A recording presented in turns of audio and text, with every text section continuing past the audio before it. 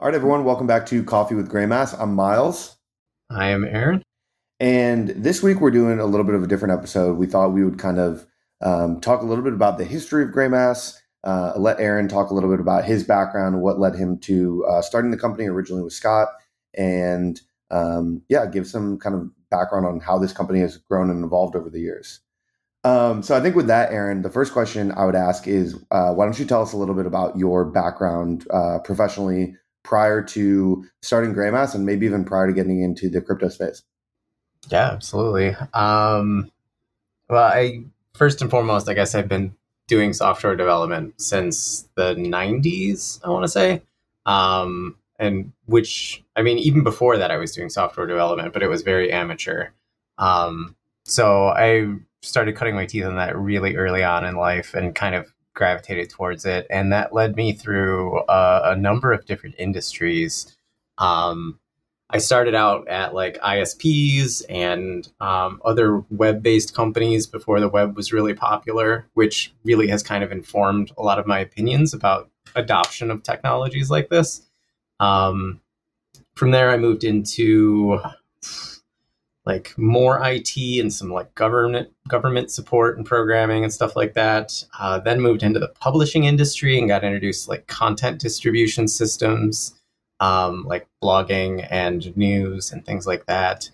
And then I ended up moving out to California to get into the gaming industry, because all along some of the passion projects I would take on were related to gaming websites, and like gaming tools, like a tool that could help you calculate the best way to optimize a character or do a thing in a game or something like that. So I had this mashup of like content distribution, community engine building, and just tools in general. So I was in the gaming industry for maybe 5 years or so, left that and got into the startup scene.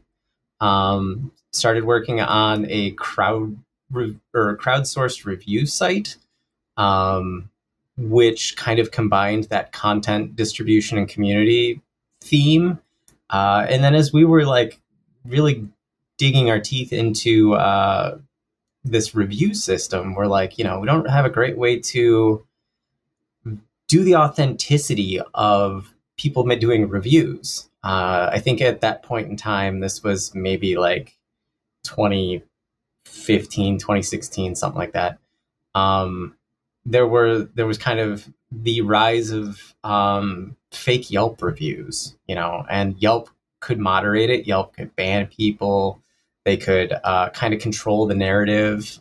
There was kind of the rumblings of like Yelp. I don't want to use the word extortion, but like doing things that were unfavorable to businesses based on their policies.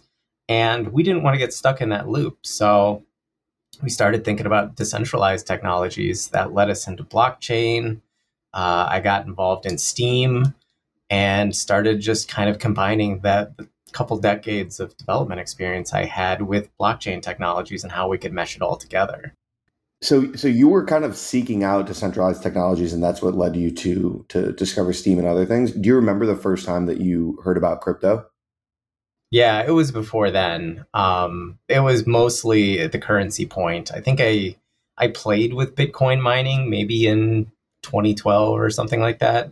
I don't know that I ever actually got it to work, or if I did get it to work, it was pennies at that point or sub pennies. I was just like, oh, this is fun. Were you mining on a CPU at that point? Yeah. Wow. So no idea if I ever made anything. If I did, those hard drives are gone. Uh, it wasn't for probably 4 years after that. Like I maybe spent like 2 weeks doing CPU mining. Um, and then it was like 4 years later that I was like, oh yeah, crypto. And then stumbled into, oh, it can do more than just currencies. And that's when that like light bulb clicked that I could use this for other web related things. I didn't know I was looking for decentralization when I was trying to solve this review problem, but it was the solution. It kind of fell into my lap. Yeah. And then when you discovered that and kind of fell into the Steam world, did you stop working on the review site and decide to go all in on crypto? Uh, I tried to merge the two for a little while, but I was still relatively new at understanding how the blockchain actually worked. So it I went back to kind of the content roots, and one of the things that I really started pushing for on Steam was different content engines to display the content from that blockchain. It Steam, if you don't know about it, is a there's a long story to that, but it at its heart, it's a blockchain for content creation and rewarding content. Now the community fork is called Hive. There's a huge backstory to this. Um, but yeah, I kind of went back to what I knew better, which was content systems. Like I worked on a forum. I tried to take the Steam blockchain and convert it into a forum structure, and it worked really well. Um, What was the name of that project? Chain BB. Okay. So one of the most popular forum softwares was called PHP BB. BB for bulletin board and PHP for the programming language. So I was like, all right, well, this is a blockchain bulletin board, so Chain BB.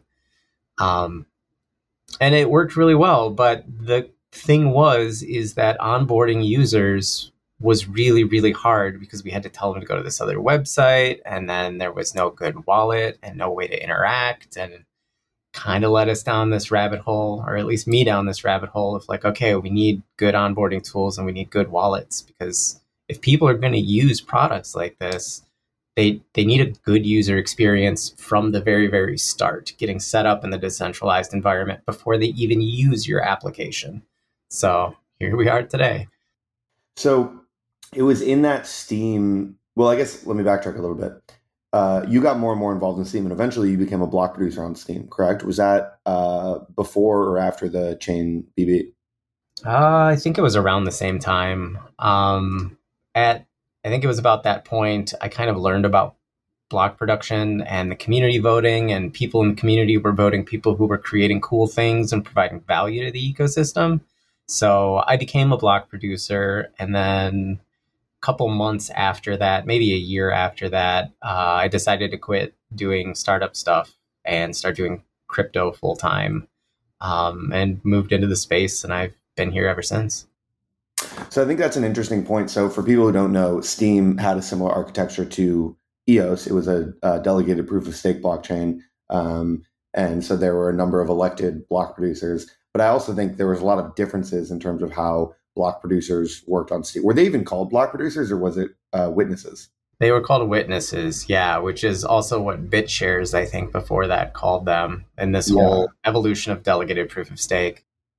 But yeah, it might be interesting. Talk a little bit about the differences between what it was like to be a block producer on Steam versus on ES. Pretty different. The key difference I want to say is that on Steam, the block producers were individuals, and you were kind of propped up by the social platform itself that was Steam. You announced your candidacy on the Steam blogging platform, and you engaged with the community there. So you're like, the people who would vote for you were already using this social network, and it had this great symbiotic relationship of, if you were a blog producer, you were writing about what you were doing on this platform, engaging on this platform, and building on this platform. Um, it, it was The blockchain itself was like purpose built for this. And while you could try to do other things on the blockchain, it was not uh, a smart contract platform, for example.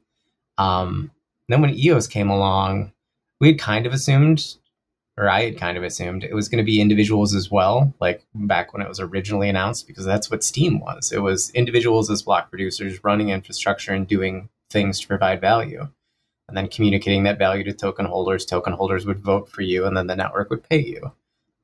EOS kind of turned that on its head, and all of a sudden, all the block producers were organizations. They were full teams of people that were registering not as themselves, but as like these collectives or companies or whatever they ended up being. So that was a big shift. And the other big shift was, no longer was the blockchain single purpose. It could be used for anything. Yeah, and I think another shift that probably took a little bit more time was that it seems like on Steam maybe the block producers were sort of like the overlap between like worker proposal and block producer was high, whereas on EOS it wasn't. It was a little bit different. Yeah. Yeah. I think a lot of that came back to that community engagement of, you're a block producer on a social network.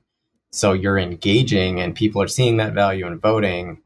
And EOS kind of started that way, but then a lot of the proof of stake and delegated proof of stake models changed over to be more of this rewards sharing model and infrastructure providers exclusively. So obviously we do more than just produce blocks. Um, but that's one of the differences between these two, experiments. I haven't kept up on Steam or Hive or any of the that side. I just haven't had time. It's not that I'm not interested. Um, but I don't know if those have evolved to be more like all the other delegated proof of stake networks or the proof of stake networks with delegations, because I think there's a slight difference there. But um, yeah, the industry and these chains have certainly evolved a lot and changed for both good and bad, I would say. Yeah. Well, let's backtrack a little bit back to the Yeah. Steam world. At what point did you connect with Scott, and what was your original reason to start collaborating? I think it was maybe the first year or so of Steam. It might have even been before I was a block producer there, but I met Scott on Steam through the kind of social networking aspects of it. And as I think he was a block producer before me, he was always into the kind of tech and ops side before I was. Um, and when I became a block producer, we started talking more and more about infrastructure. I think at one point, both Scott and I independently were operating as block producers that were providing some of the most robust API services for the network. Um, I learned a lot of how to do that from him, but I had, years of Linux experience before that, optimizing APIs and other Web 2.0 style applications. So we got to talking, and we probably just remained acquaintances, and we engaged a lot in a lot of great conversations for, I don't know, 2 or 3 years. So, and then when EOS came about and we saw this change, the shift from individuals to organizations, we're like, well, neither of us have an organization. You want to team up and do this? And that's how we got started on EOS with Greymass. And that was during what time period? Like early 2018? Yeah, it might have even been the end of 2017. Um, those years it feels like so long ago. It was so long ago, Yeah, honestly, that's true. especially in crypto world. But yeah, so you guys formed the entity, and then at that point, did you start actively campaigning to become a block producer? Like, what was the scene like, I guess, at that time prior to the launch of the chain? There were a lot of small groups kind of running test nets really early on. We got involved in that and the Telegram discussions, and um, just really starting to look at how this was different from what we were used to. So yeah, there were various test nets leading up to launch that we participated in. We kind of used Steam as a platform to elevate ourselves into EOS as it launched.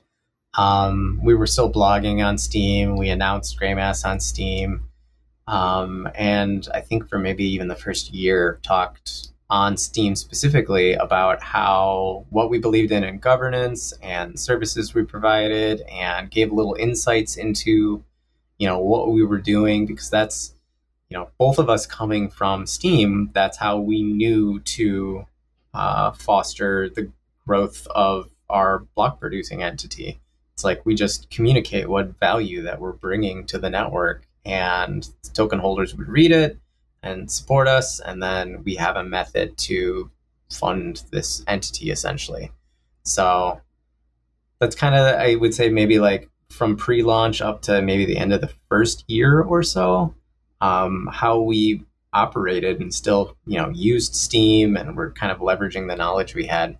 Yeah, and it's funny because I do remember this time around the chain going live, but I wasn't in the block producer world yet. I was at Multicoin Capital, so I was still paying attention to it, but I wasn't boots on the ground in the same way that you were. So was Greymass involved in the launch of the chain? Yeah, we were one of the, I don't know what order we were registered in, but we registered on day one. We started collecting votes on day one. I think within the first week, we had a prototype of a wallet released. EOS Voter, for people who were around at the launch of the chain. And we scrambled to get a first version out because when EOS launched, there could have been multiple EOSs that launched, and the one that was going to be deemed official is the one that activated 15% of the total tokens staked on the network. So it was kind of this race for these chains, and there was really only one, but the activation of the chain and block producers couldn't be selected until 15% of the tokens started participating, tokens from the ICO that Block One did. It was all based on the snapshot of that. So we got that first version of EOS Voter out, and it was literally a voting application. You loaded in your private keys that you registered during the ICO period, and it gave you an interface to vote for block producers to help activate the chain. So that's kind of the origins of Anchor as well. I before I was a member of Team Greymass, I cast my first votes on mainnet using the EOS Voter wallet. I was an early adopter. It's a super early story of a lot of people. This was at the point, I don't know if Scatter was out yet. Like, we didn't have, I don't think, a full-fledged wallet. It was either you use EOS Voter, or maybe there was like an early version of Scatter that I was just unaware of, or you I used think the that command there line. was, yeah, if I remember correctly, Scatter was out, but there was only someone built a very simple web interface where you could log in with Scatter and cast votes, but it was like not super reliable. And as far as I remember, EOS Voter was really the only place to reliably cast votes. And I think another thing we had going for us was that my past history in Steam was that I built a wallet for Steam. And so I had this kind of like trust built in my name for all of the people that came from that ecosystem. They're like, oh, yeah, we use his wallet on Steam, so we can trust this EOS voter with our private keys, because that was a big thing in the early days. It's like, what wallet can I actually trust that's not just going to steal my keys and then steal my tokens? So, And the wallet that you built for Steam was called what? it was called Vessel. And was it a browser extension or an external application? It was an external application. I think the first version of EOS Voter was actually just a modified version of it. So yeah, if I remember correctly, when I was using Steam early on, everything was handled basically in the browser. So was Vessel the first external wallet that was created for Steam? Yes, I believe so. And it might have been one of the first wallets that ever allowed you to like use an external wallet that integrates with a DApp. Like, DApp was not a word at that point in time, I don't think. Yeah. But Vessel had this, I guess I'll just, a signing request protocol that you could, from a web application, say, I want to perform this transaction. And it might be that you were voting on something or writing a post or something. And then it would pop up in Vessel and you'd approve the transaction. So that was a very, very early version of what the EOSIO signing request protocol and Anchor eventually turned into that we're using today. And what about on the block production side early on? Was Greymass top 21 pretty soon after the chain launched? Yeah, I want to say within a couple weeks, we ended up in the top 21, and we stayed there for 6 months or something like that. I think by the end, because we launched in a June, and I think by the end of that year, we were no longer in the top 21, but we were very close and kind of bouncing in and out for a while. So that kind of gave us that kind of initial capital and confidence to keep going. And if I remember correctly, it seemed like very early on, today people know Greymass as having a number of user-facing products. But early on, I remember like EOS Voter as being the otherwise known as the Greymass wallet. And then outside of that, I thought of Greymass as a very infrastructure-heavy block producer. Yeah. Yeah, we really early on, like a lot of our block production rewards from those first couple months went into buying hardware. And we co-located those, we set them up, and we took all the knowledge we had from running Steam APIs over the previous years and kind of applied that to EOS and ended up being able to put up some really reliable, solid infrastructure that the wallets could use, the apps could use, and even to today, like since then, we have been serving out like hundreds of millions of API requests a month. And it's always been something we kind of did. And those really early days, we were one of the only ones doing that at that scale. Um, Over time now, there are a lot of block producers that have gotten really good at this. So it's great that we're no longer alone. But very early on, we kind of were. There might have been one or two other entities that were capable of handling the same amount of load. So I kind of want to talk about the transition between like that point in EOS and where Greymass is today. And it reminds me of something you said earlier in the conversation, which was when you started trying to build apps on top of Steam, you realized that there was all this stuff that needed to be built in order to make those apps viable for end users. And I feel like that's kind of a similar story with Greymass on EOS, which is that, I think you and other people on the team have talked about the idea of eventually building apps because there's a lot of ideas and cool stuff there. But there was so much that needed to be filled in the meantime to make sure that users could reliably and easily access and use these dApps. And it seems to me like that's a lot of what led to the creation of things like Anchor, things like Greymass Fuel, things like Unicove. So can you talk a little bit about that? Yeah. Yeah. I mean, that started in the Steam era with Vessel, and has continued to today. I mean, we like the most modern thing we're working on now is this like SDK proposal for the coalition. But that is like the most current step of a journey that started, 6 or 7 years ago at this point to work on that user experience and make it so that these applications were accessible not only to like blockchain enthusiasts, but to everyone. It should be just as easy to use these applications as it is for you to use traditional social media or, whatever Google product you may use, for example.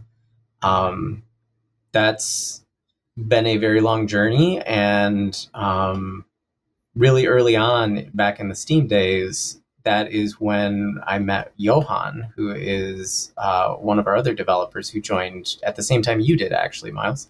Mm-hmm. And Johan and I, back in the Steam days, collaborated a little bit on the signing protocol that Vessel was using. He had some improvements to it. We started talking, collaborated a little bit on that, and improved it a little bit. And before we ended up, like when Johan joined is when we started working on that for EOS, which I think was maybe about a year after Greymass was formed. But before all of that, like for me, I mentioned ChainBB and some of the other applications I was using didn't have the greatest experience. And that's where Johan came from as well, was that we were both of us, and I think now more people on the team have this experience, and so do many other people in the industry. They went and they tried to build applications, and they built some really cool applications, but the stumbling block was that first step. It's when the user has to sign up to participate in this decentralized environment. And for those of us on our team, we set aside the app development at that point in time and decided to focus on the new user experience. And not only, I guess, the new user experience, but that experience of using any application. And so it's, like I said, it's been a long process. We have been kind of bootstrapped for the vast majority of Greymass's life. For the first, I want to say 3 or 4 years of Greymass, probably three. There were only 3 developers working on this, so things went rather slow. But we continually churned out new versions of Anchor, new SDKs, things like Fuel and Unicove. Um, and none of them are done per se, but we're ramping up the team now and finally starting to put some polish on these products. And hopefully, we're going to tie it all together into these new SDKs for EOS and all other Antelope blockchains to get one step closer to that user experience that we set out to solve so many years ago. Yeah, definitely. And I think a big theme for all the products at Greymass is their compatibility. Some of these things sometimes seem like just distinct products with their own silos, but the truth is, like, Unicove is designed to seamlessly work with Anchor as the authenticator, and Greymass Fuel powers both so that users can get free transactions when they're using them. The APIs that we've built support those products, and it all kind of blends together seamlessly. And then you can see that this is like a foundation upon which actual user-facing applications could be built that leverage all of this infrastructure. And hopefully, it is our team's hope that we will get back to those kinds of products. Like, I'd love to try building a forum again. I know Johan would like trying to build a blogging platform again. Yeah. We'd like to try to build some sort of social network around that kind of stuff, or at least an experience of that. But we tried it once, and the user experience was the barrier. So we're going to solve that first, and then we'll come back to it. Yeah, and I think from the team's perspective, there's no shortage of ideas for interesting things that could be built on top of all this once that infrastructure is ready. You mentioned social networks. There's, getting back to some of the content stuff that was kicked off originally in the Steam world, games, all sorts of things that, the Antelope framework really lends itself well to. Yeah. Yeah, as soon as we can nail that user experience, make it easy to onboard, easy to perform transactions, and make it so it's not annoying for so many use cases, there's a lot of work. And like you said, everything we build kind of plays together. They're all intertwined somehow. And there are probably at least a dozen, if not 24, like, software projects out on GitHub that are part of that, like, interconnected web of technologies that's kind of fusing together to create all of those products. Absolutely. Now, we've gotten a little bit into future of Greymass territory, and this was supposed to be something of a history of Greymass episode.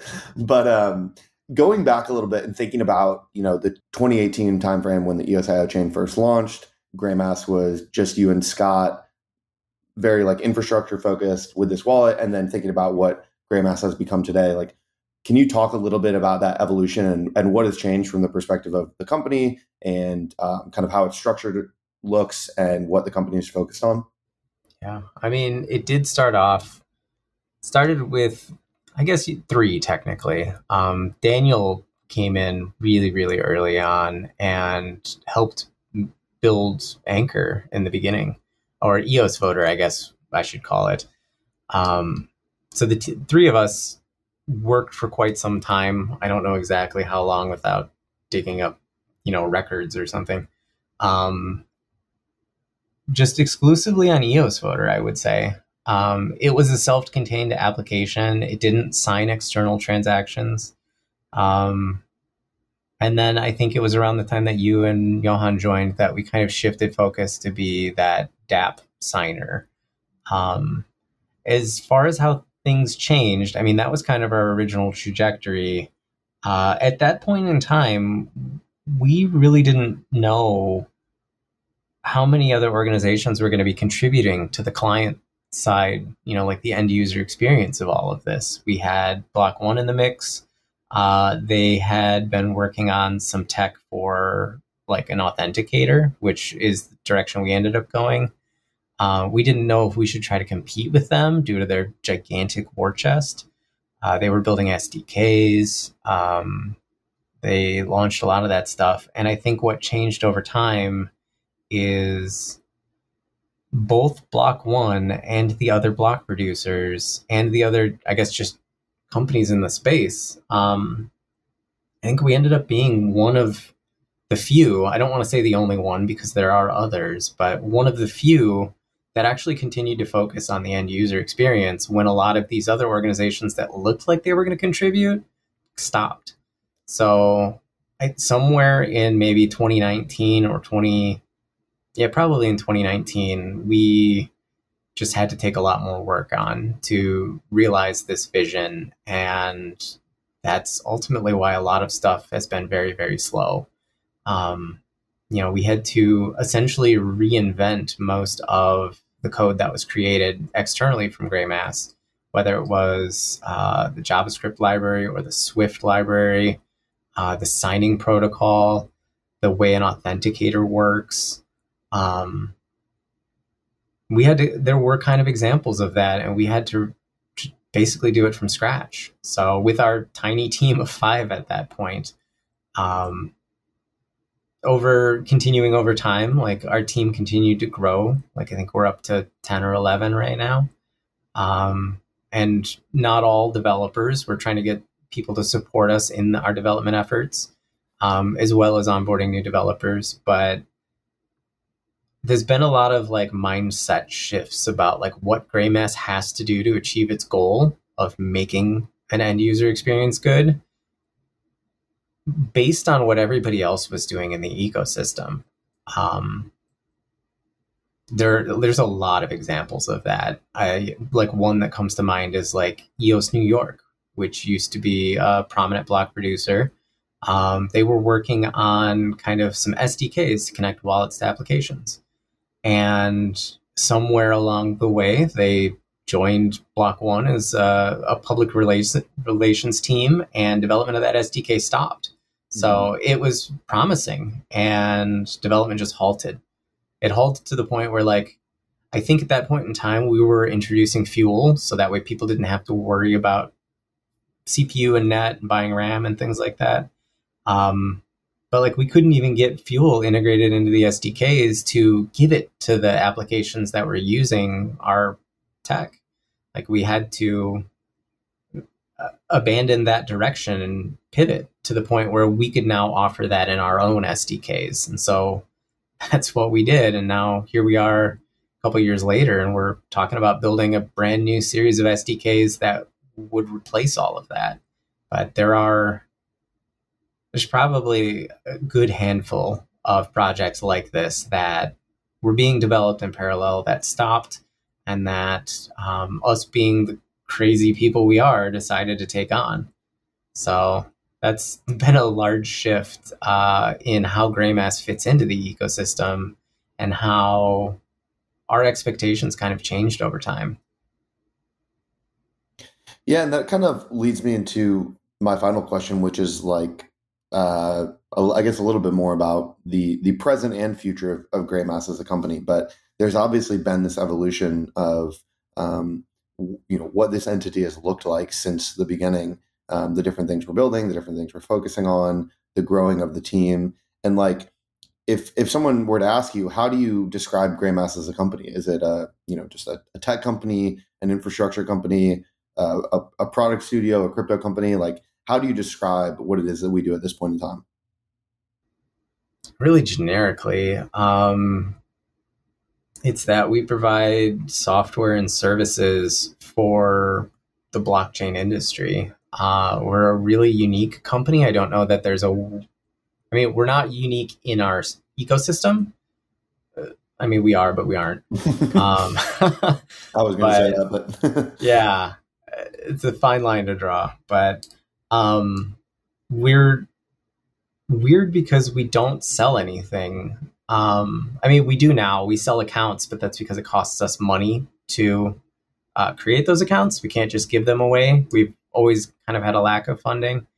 But the whole point of saying we don't sell products is that these networks, through block production, pay us. And we have, over this whole time, utilized those block production rewards to avoid taking investment, to avoid compromising on our vision of what the end user experience should be. And we have used that skill set that we developed in the Steam days to be a block producer and then dedicate that funding to build a team, to build the software that ultimately kind of achieves that goal of creating this user experience that we want to see.